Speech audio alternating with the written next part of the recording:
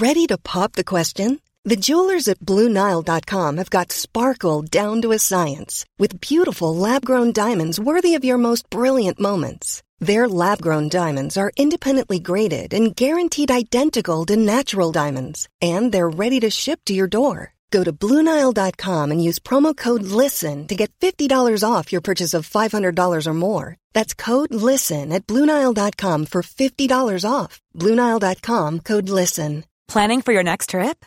Elevate your travel style with Quince. Quince has all the jet-setting essentials you'll want for your next getaway, like European linen, premium luggage options, buttery soft Italian leather bags, and so much more. And is all priced at 50 to 80% less than similar brands. Plus, Quince only works with factories that use safe and ethical manufacturing practices. Pack your bags with high-quality essentials you'll be wearing for vacations to come with Quince. Go to quince.com/pack for free shipping and 365-day returns.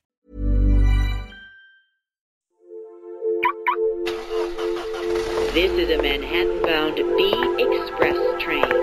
The next stop is Grand Street. Mind the gap. Evening all. I'm John Elledge, and this is Skylines, the Citymetric podcast. Listeners, I have let you down. I promised at the start of this year, in the very first edition of this podcast this year, that we were going to be a bit less parochial and try and get out of the UK more. For a while we did that. We had a couple of episodes about Africa. We had one about Philadelphia. In recent weeks, though, kind of, with local elections and everything else going on back in the UK, and just also the sort of the people I've been able to line up for interviews recently, we've been a bit navel gazing again. We've talked mainly about Britain and British cities. So finally, I'm going to try and break out of that again. This episode is not about Britain at all. We are going to go to Moscow and talk to a guy called Milo Edwards, who is, I think probably it's fair to say, the most successful English stand-up comic who works primarily on Russian television at the moment. But he's been living out in Moscow for 4 years, and he's going to tell us about his experience there as an Englishman in the city, and what the housing market's like, what the transport system is like, and all that kind of fun stuff. Before we get to Milo, though, a couple of very quick housekeeping points. Firstly, there won't be a podcast next week because I am going on holiday. I haven't taken a holiday so far this year, so I'm quite looking forward to that. I'm going to Valencia on the Mediterranean coast of Spain, which is a city I've heard good things about. But most importantly, it will have nice weather. But please do feel free to write in with your recommendations for what I should do with myself while I'm out there. Secondly, the New Statesman, while I'm away, the New Statesman is moving offices. We've been in our current digs on Carter Lane, EC4 for about 3 years now, I think. And, we've recorded Skylines in our sort of podcasting basement room, which doubles as our mail room. It's a very glamorous environment. Well, I'll tell you a very quick story about it, actually. For a long time, there was a strange smell in the basement of this building, which occasionally, if you listen to the main New Statesman podcast, you will have heard Stephen and Helen cracking jokes about. But there was a strange, slightly sweet smell. We weren't ever sure what it was. And then one day, the ceiling fell in, and it turned out there had been a leak the whole time. So that was reassuring. Nobody was hurt, and they patched it up quickly enough. But we did eventually locate the source of the smell. Was the effect a leak in the ceiling was having. But it's, as I say, it's been where I've recorded Skylines since the beginning. So I will, in an odd kind of way, I will sort of miss that room. But I'm told in our glamorous new offices, which I've not seen yet, I'm told they're lovely, and even better, we're going to have a proper podcasting room to record these things. So that'll be nice. It'll be strange kind of being away during the moving week and just sort of coming back and having to sort of unpack in this strange office. But change is generally good. Anyway, I'm rambling quite enough for the moment. So we now take you to our main event. Okay, so yeah, if you could just sort of tell us who you are, that'd be great.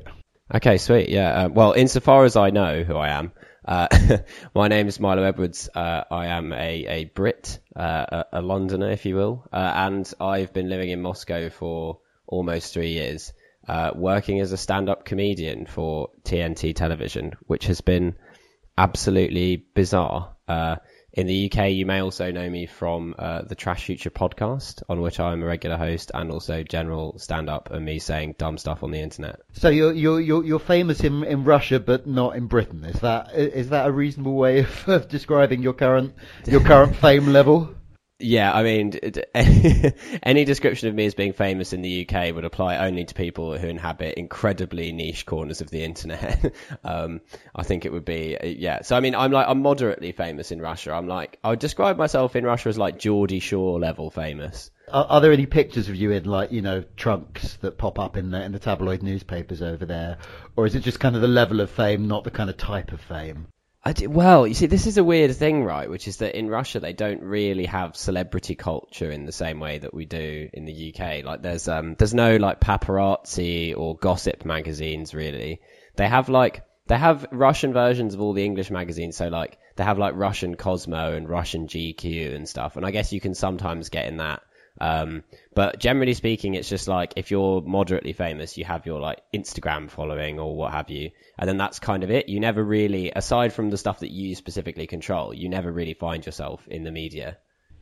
Is that good or bad? Because that kind of sounds like, on the one hand, it's quite good having a measure of control, but on the other hand, I mean, you got into this for the adoration, right? You want the attention, don't you? Yeah. I mean, speaking as, a narcissist, obviously it's deeply wounding to me that the Russian press is so disinterested in my life. I mean, I think if you're like properly mega famous, I think the press is very annoying. But when you're moderately, like, a bit famous, I think the press is more useful because it makes continuing to be famous less hard work. Whereas sort of in Russia, everyone is like obsessively posting on Instagram and making YouTube videos and stuff the whole time in a way that like I really can't be bothered to do. But I still do better Instagram than most comedians do here, because most comedians are really bad at that kind of shit. Whereas I've just spent a lot of time on the internet. Yeah, I think people in Russia, like, the people really get bored of you fast if you're not like constantly creating some kind of content. There's not much of like a celebrity lifestyle that you can just kind of inhabit that sphere of famous people very easily. So in a second, I'm going to get you to tell us all about Moscow. But first, I kind of want to know, like, how did you end up famous in Russia? Like, how is this a thing that has happened to you? Because it kind of sounds like the plot of a slightly surrealist novel rather than something that would happen in real life. Oh, mate, I wish I knew. I mean, I am actually sort of considering writing a book about it in my wankier moments, which probably no one will read apart from possibly my mum. Yeah, well, essentially what happened was I have a very good friend from university who is Russian. We studied classics together. And I used to come here a bit on holiday, and I kind of like picked up the language a bit on the sly, and then had friends in Moscow. And so I decided to move here after I graduated for a sort of gap year before I started doing kind of stand-up seriously, because I realised that once I'd started getting momentum doing stand-up in London, I wouldn't be able to leave for any period of time, otherwise it would just all go to shit again. So I was like, right, I'll go to Moscow for like 9 months and just do whatever. So I had a job as a tutor for a while. Well, I worked for various companies as a tutor with like more and lesser degrees of just like absolute horrendous things occurring. But then while I was doing that, I carried on doing a bit of stand-up in English for these sort of like weird guys who did stand-up in an expat bar, just so as not to lose it. And I sort of became like a micro celeb on the kind of English stand-up scene because there was like so few people who did it. And some TV producers from TNT came down to watch one of the shows because they wanted to know like what the fuck was going on with this English stand-up. Well, basically, it later transpired that they actually spoke no English. So they came to this show and they watched me and they were like, do you want to be on TV? And I was like, sure. So then it transpired they hadn't actually understood a word that I had said, but they had just gotten the vibe that I was good. The audience seemed to be enjoying it. So what more do you need, really, I guess? Is that... Well, exactly. Although, as I've later discovered with Russian TV a lot, you can go down as well as you like, but if the editors decide they don't like it, it ain't going on the TV. So do you now have, I mean, you said you didn't want to sort of like lose momentum in your career in London by sort of taking time out to travel or whatever. Do you now have the same problem in reverse where you can't leave Russia because it would kill your career there? I definitely have felt like that, but I'm now over it. I'm so done with Russia. I'm so bored of it. I'm so like, I've suffered enough. and I'm coming back to the UK in the summer. But yeah, there's definitely a case of if you want to be famous in Russia and stay famous in Russia, you've got to be on the treadmill. It's not like, yeah, it's like I was saying earlier, basically there's this thing where in the West, if you kind of get famous once, you kind of stay a bit famous forever, although you might get less famous. Whereas in Russia, you really fall into obscurity fast if you stop being on TV and stop like constantly touring and all that kind of stuff. So that has been a factor for me. Like, I think mostly because initially what happened was I got put into a TV show called Open Microphones, like the best way to translate it, which was basically a bit like Last Comic Standing or something in the US. And I came second in that. And then off the back of that, I got this freelance thing working for Stand Up, which is a bit like Live at the Apollo kind of format. And I've just like kept coming back to do that because that seemed like a good opportunity at the time. Now it feels increasingly like a waste of time. I feel like, if I'd have spent all of this time in London, what might I have achieved? I might have achieved nothing, of course. That is entirely possible. But now I'm starting to feel like, yeah, Russia's a bit of a waste of my time. I've kind of reached a sort of plateau here where like the people in the TV don't like me enough to advance my career. And so I'm just kind of a sort of bit player in the TV market, if you like. So as we record this, it's kind of mid-April. It's a time of international tensions, let's put it that way. Mm-hmm. What's it like being a Westerner in Moscow at the moment? Like, how do people respond to you as a Brit? In many ways, nothing has changed. Like, I think the big change really happened in sort of 2014, 2015, when basically all the Westerners left, when kind of the ruble crashed through the floor and kind of all the Western companies started like shutting up shop. And that was like the big divide, really. You kind of then, most of like the normal Westerners left. That was about when I arrived. So it was like a weird time to arrive. And so, I mean, generally speaking, most of the way in which Russia figures in the sort of Western political landscape doesn't really come up in Russia almost at all, in the sense that like, okay, so you've got this whole like Skripal thing that was going on in the UK and like it was a big deal internationally. But in Russia, it's not a big deal. Like, it's not really in the news very much. People aren't really very aware of it unless they're hyper into politics. And so it doesn't really affect, like, the general narrative has been that like the West is evil for like 10 years. And so that kind of, if people weren't already on board with that kind of these like minor fluctuations in relations don't really seem to affect people. Mostly on a day-to-day level, especially specifically for English people and broadly Europeans, they just kind of like foreigners usually. They're kind of intrigued by foreigners in the West. I think Americans get a bit more negative, but even then I don't really think it's a thing. The main thing is like the police can fuck with you. If you get on the wrong side of the police, you can have a very bad day. But the man in the street, I would say, is like not particularly difficult. Or they're not any ruder to you than they would be to the average Russian. Unfortunately, that level is extremely rude, but still. So is there any sort of like cachet? Are you sort of seen as exotic at all? Definitely, depending on who you hang out with. So there's this weird phenomenon. Well, kind of what I said about all the normal foreigners leaving is definitely a thing, in that most of the foreigners who are left are either people who are like mental in the sense of like, we definitely should have left, but we didn't because we were like after some kind of crazy adventure, which is people like me, but we're very few and far between. But then the vast majority of foreigners who are here are people who are like losers. It's kind of hard to, I can't think of like a better way to describe this. People who like, clearly it was not going well for them in the West. Like something has gone very horribly wrong in their life, and they were like, I can run away from these problems by going to Russia, where people will think I'm cool because I'm a foreigner, and women will sleep with me because I'm English. And like, that is definitely a huge thing. And you see these people, like, I know so many people here who are just like from England or whatever, and they're complete arseholes. And it's obvious to me that they're arseholes from like the first second I've met them. But there are certain kinds of Russians who like fawn over them because they want like a foreign friend or whatever. But those Russians are themselves usually weird people, and not the kind of people that my Russian friends would hang out with. So there's like a market for that. If you want to be like the foreigner that everyone loves amongst some like weird Russian people and like girls who want to sleep with you so that you take them to the West or whatever, that's definitely a thing that still happens. But it's not a sphere that I inhabit. Like, a lot of my Russian friends don't speak English, for example. When we met a few weeks ago when I appeared on your podcast, because podcasting is that kind of incestuous world. But at the time, sort of online circle jerk. Yeah, yeah. We're all well known among the same 60 people. But yeah, so at that point you were about to move back to Moscow. I think you were talking about looking for somewhere to live. What's the housing market like out there? Like where did you end up? How's it compared to London? Yeah. When we last spoke, I was about to go back. I'd taken like 3 months off and travelled around the US, and then I had to go back to prepare for filming, which is happening in June. But yeah, so I'd given up the flat I had, which was in dead center in the north at this place called Novoslobodskaya, which is considered like a pretty nice area, like pretty central. I don't know. It's a bit like living in like Islington or somewhere in London. Yeah, so that I'd given up that flat, which was like a shitty flat in a nice area. Like very like Soviet style level of repair, like loads of stuff didn't work. There's like mysterious holes. Everything's a bit grim, like an oven from about 1946. But it was in the very centre, so it was quite good in that way. But yeah, then so I was looking for a new place, and I had an absolute nightmare because there's this weird thing in Moscow where it's not expensive to rent somewhere, but it can be like impossible to find anywhere, which is like, it's kind of like the opposite of London. It's like you can always find somewhere if you're willing to pay through the nose for it.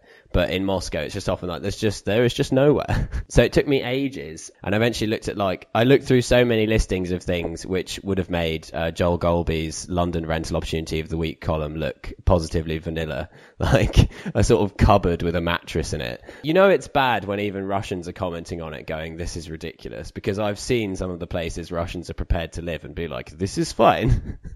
The standard is like way lower. Like I've definitely been in my mates' apartments that they're renting for money, and I'm like, in the UK you could not rent anyone this apartment. Like people would come in here and be like, oh yeah, I'll move in when you've finished building the apartment. Like there's no, like, some of the shit I've seen. One of my mates looked around an apartment where it had no kitchen because they'd made it into another bedroom, and then they went into the bathroom and there was like a massive oil painting hanging on the wall, and they spoke to the estate agent and they were like, well, the fuck's up with that oil painting? And the guy's like, oh, I don't know, maybe they just like art or something. The estate agent went into another room, and my mate like moved the oil painting, and there was just a huge like 3 foot across hole in the wall. Like, some fucking passage into Russian Narnia. What have they done with the kitchen? Where was the kitchen? They just removed it. So my mate asked them, and they were like, oh, well, you know, you can like order Delivery Club or whatever, which is like Russian delivery. And it's like, right, okay, clearly I'm not gonna bother arguing with this man because he's so far down the route of being insane that there's no point.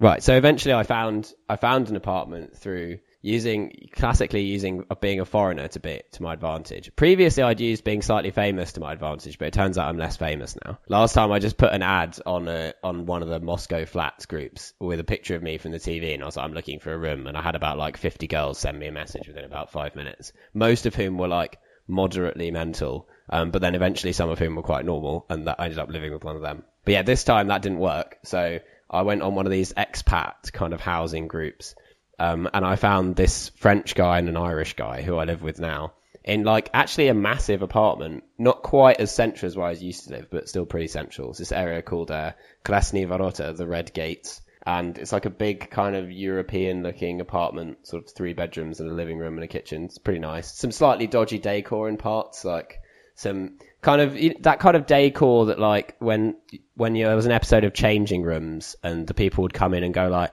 oh yeah, no, it's it's good. So is it like you're not in like Soviet era blocks or something? You're in like something older than that? Yeah, I would say this probably is a Soviet era. It looks like a maybe 60s, I would guess, because if it was Stalin era, it would probably be nicer. So Stalin had really good taste in architecture. You know, say what you like about Stalin, but the architecture was on point. And so his buildings tended to be like grand and very high ceilinged and stuff, and have walls that were thick enough that basically they could take a sort of German tank round and it wouldn't wake you up. But I think it's slightly later because it's brick built, whereas the Stalin ones tend to be rendered. So I would guess it's like Khrushchev or Brezhnev kind of era. But it's quite like a nice building-ish. Like if you looked at it from the outside, you'd think, oh my god, this is a crack den. But once you come inside the apartment, it's quite nice. Like kind of, you know, parquet floors and sort of all the stuff in it is quite new. But stylistically, it looks a bit 90s. That's probably the right way round. It's probably better to think it's like a crack den on the outside than to like be thinking, oh, this is really nice, and then get in there and it is a literal crack den. So yeah, and I've seen that, and it's also amazing how like your standards vary depending on where you are. Like this apartment, like it's not great, but it's fine. But then we had like a housewarming party, and a lot of my Russian mates came over, and they were like, how do you afford such a nice apartment? And I'm like, is this that nice? Where do you live? So that was a bit of an eye-opener. When you're ready to pop the question, the last thing you want to do is second-guess the ring. At BlueNile.com, you can design a one-of-a-kind ring with the ease and convenience of shopping online. Choose your diamond and setting. When you find the one, you'll get it delivered right to your door. Go to BlueNile.com and use promo code LISTEN to get $50 off your purchase of $500 or more. That's code LISTEN at BlueNile.com for $50 off your purchase. BlueNile.com, code LISTEN. Hey there, it's Michelle Norris. I'm host of a podcast called Your Mama's Kitchen. When I travel, I'm usually looking for a way to find a taste of home when I'm not at home. And one of the things I love to do when I am at home is entertain. And Airbnb allows me to do that. When I was in California recently, I rented a house that had a great kitchen. And when we were sitting around the table, we were all thinking, we're in someone else's house. Someone could be in all of our homes as well. If you have a home, but you're not always at home, you have an Airbnb. Your home might be worth more than you think. Find out how much at airbnb.com/host. Hiring for your small business? If you're not looking for professionals on LinkedIn, you're looking in the wrong place. That's like looking for your car keys in a fish tank. LinkedIn helps you hire professionals you can't find anywhere else, even those who aren't actively searching for a new job but might be open to the perfect role. In a given month, over 70% of LinkedIn users don't even visit other leading job sites. So start looking in the right place. With LinkedIn, you can hire professionals like a professional. Post your free job on linkedin.com/people today. So what's the kind of the worst sort of housing situation you've encountered while you've been there? Well, a lot of my mates are quite lucky in that their families have had apartments for years, because basically until like the early 2000s, property in Moscow used to be basically worthless. Well, indeed, under the Soviet Union, it explicitly had no value. Like you couldn't buy or sell property really in any meaningful sense. People just used to be like given stuff by the state or have it taken away by the state. You didn't really get that kind of like massive increase in values of Moscow property until so a lot of my mates, even though they're not from particularly wealthy families, their parents own these like massive apartments in the center of Moscow, which they basically got either for free or for almost nothing in like the 80s or 90s, but which are now worth like probably close to $1 million. The other weird thing about Moscow is that like the rent is actually very cheap compared to the value of the housing stock. I don't really know why that is. But so yeah, you can own like $1 million apartment, but it only rents for like $2,000 a month or whatever. That seems to be a thing. So like, I don't really pay very much for this apartment. I pay like 29,000 rubles, which is like $500, something like that, for my like room. So how does Moscow you've lived in London, right? How does Moscow as a city compare? Can you sort of map different areas onto like London and New York or wherever, where you're thinking, okay, this is the hipster district, this is the business district or whatever? Like how does it kind of function like a Western city? Not really. There's like superficial similarities, I would say, which is that it has the same geography of expensiveness. Like, so North Moscow is more expensive than South Moscow, and West Moscow is more expensive than East Moscow, which I gather is like a really old European thing due to the prevailing wind. So like the western parts of cities used to smell better because the wind came in from the west and then blew all of the like shit smell onto like the east part, which was where all the poor people lived. I don't know how true that is, but apparently that was a thing. Yeah, no, that is, I don't know if it's universal, but it is common. Like, there's a tendency in London to sort of think, well, the East is poorer because that's where the docks are. But actually, in Paris, like, even though the East was further inland, that was still the poor bit. So yeah, it does seem to be a wind thing. But yeah, but apart from that, kind of, the culture in Moscow is like very different. So it's a little bit, I guess it's a little bit like Paris in a way, in that like, all of the centre is nice and then all of the suburbs are shit. There's like not really like that kind of certain areas of the centre are like more expensive than others. Well, there is a bit of that, but like it's mostly just like anywhere within what they call the Garden Ring, which is like the ring. I live just outside it. Anywhere within that is like hyper expensive. And then anywhere like kind of between that and what they call the Third Ring is like still pretty expensive and considered to be nice in the centre. And then once you get outside that Third Ring, then you start to find like dodgy areas, but it doesn't really, it's not like they're dodgier in the south than in the north. It's all kind of like equally dodgy by like distance from the centre. But I guess that's partly because they deliberately built all of these massive tower block complexes around the edge of the city, a bit like the French did with the banlieue in Paris or whatever, and kind of like contained people in these areas. What you mentioned about hipsters is kind of interesting because there's this massive hipster culture in Moscow, but it's like it feels very, well, I mean, actually it feels very fake everywhere, but it feels especially, it's like been like all imported. Like you get these Russian companies that have like, oh, they've been to London or New York for a day, and then they've like they've built their own like hipster burger place or whatever, and and it's like a sort of badly done copy of like somewhere you might have gotten in Dalston or whatever, but there's like 20 of them all over Moscow all of a sudden. Is it a good city to be, I mean, like the hipster culture aside, is it kind of a good city to be young in? Is there a nightlife? Are there like bars you can go to? How's all that sort of thing work?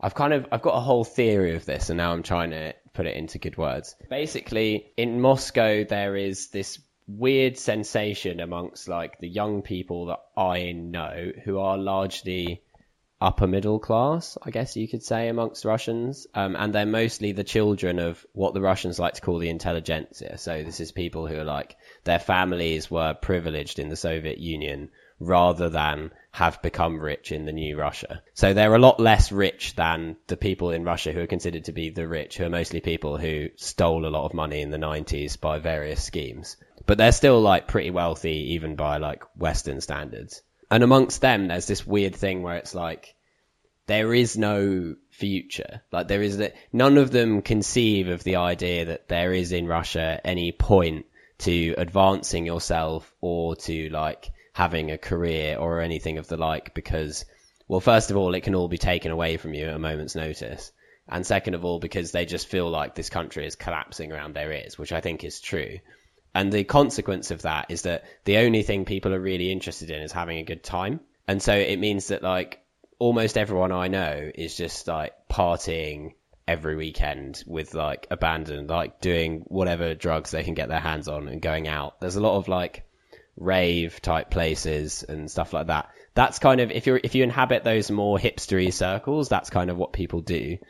And then on the other side, you have like kind of, I suppose what we might call the Russian version of like normie culture, which is more the children of like what we would call the nouveau riche, like very rich people who similarly don't really have any interest in advancing themselves, because when your dad is a billionaire, you literally don't need to. But it has a slightly different tone to it. So they go to these places like, there's this island in the river called Krasny Oktyabr, Red October, which has the really exclusive clubs on it. Like there's one called Strelka, there's another one called Gypsy. And if you go there, they're just full of like the worst Russians and also a few rich foreigners who go there to hang out with the worst Russians. And they have this thing called face control where like they don't let you in if they don't think you're like cool enough to come in or whatever. There's also a bar like this called Simachov, which is in the center of Moscow, which is like similarly, it's a tiny bar, but they have face control for some reason on the door. And so that's kind of, those are, I guess, the two main segments. You're either in the kind of like wild, abandoned, last days of Rome rave group, or you're in the kind of like hyper rich, going to these very expensive top 40 hit playing nightclubs group. So, I mean, do you oscillate between those two? I mean, you're pretty elite, aren't you? So I never really go to those like elite places. I have been to them in the past, but only like once or twice, because they are just horrendous. It's like the Russian equivalent of going to like Bougie or Mahiki or somewhere. You're in there and you're just like, why am I in this place?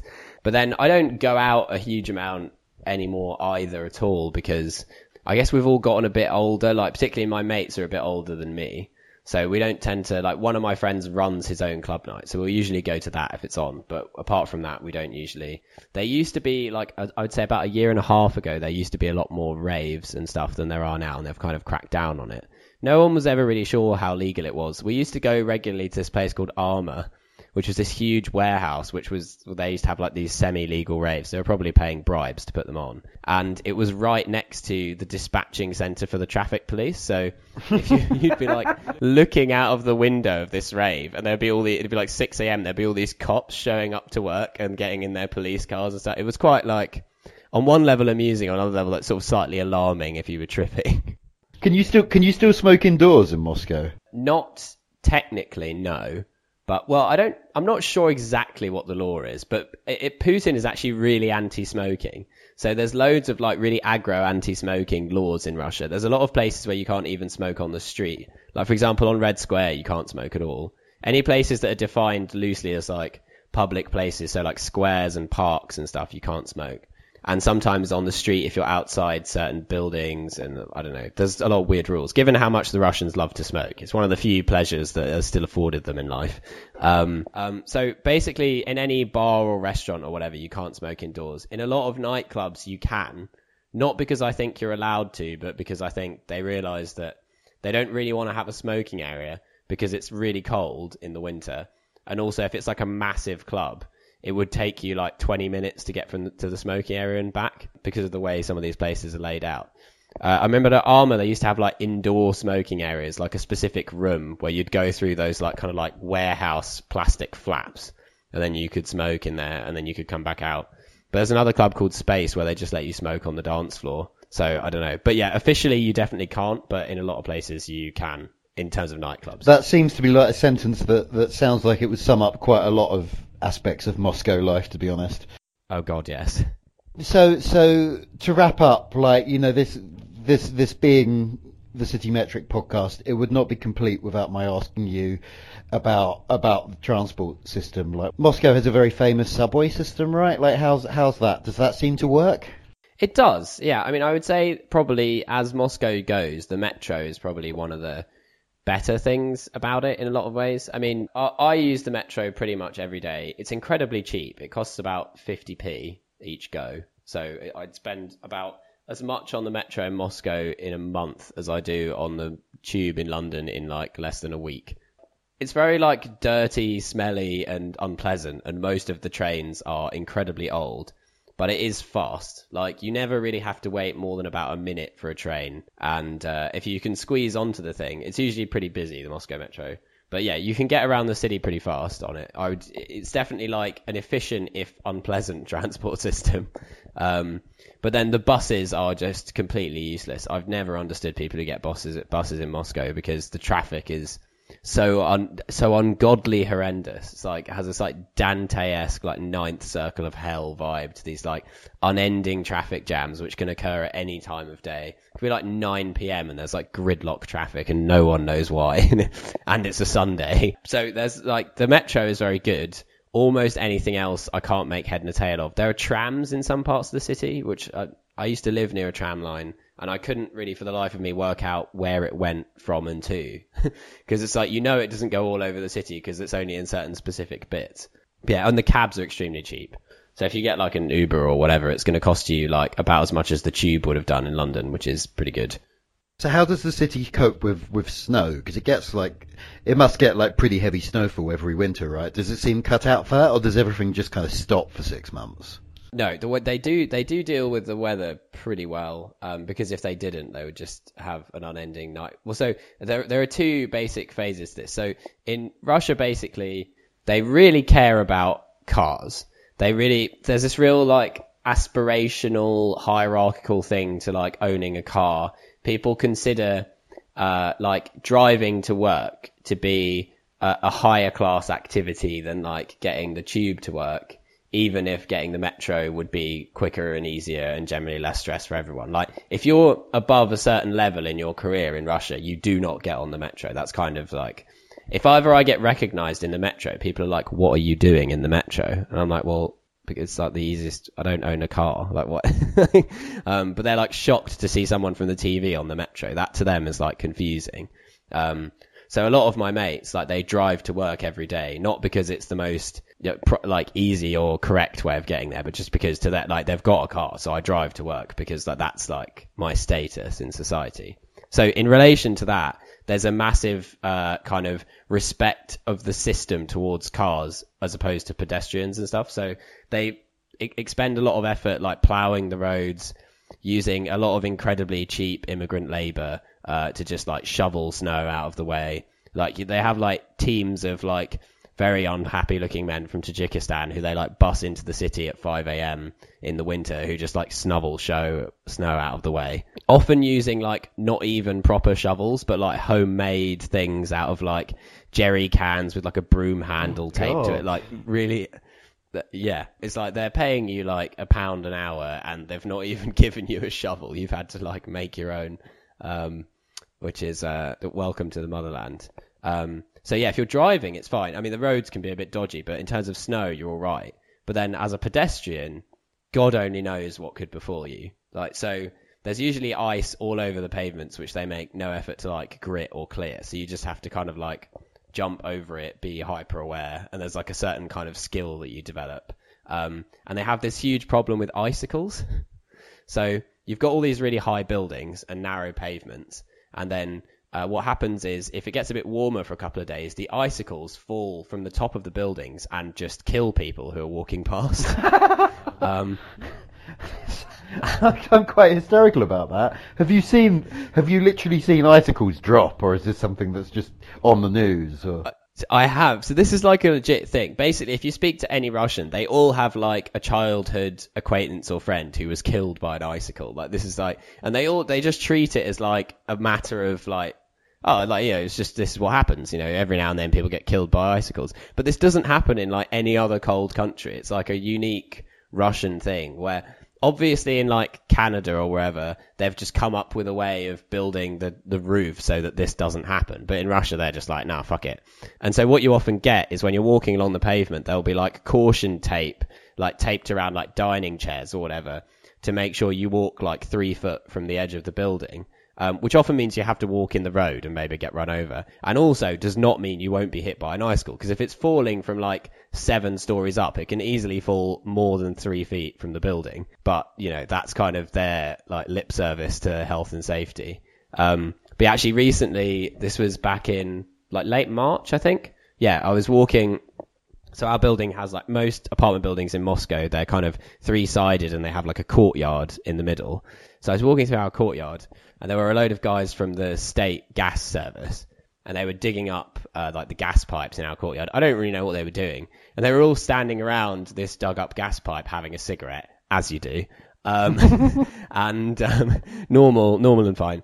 And at this point, this huge block of ice, I would say about half a meter across, just fell off of one of the roofs. How many stories was this building? I'm looking at it now. It's about 8 stories. So it fell off the roof and it landed in the middle of me and these guys, probably about like 2 meters from each of us. And there was this like moment of silence. And then one of the guys just went, "Fuck me in the mouth." And then we all realized that if that had fallen on us, we would definitely have been killed. And that's just, you know, you live in Moscow, you roll the dice. That's basically the system. I mean, under the circumstances, then you can blame anyone for smoking indoors, really. But there we go. No. It's safer.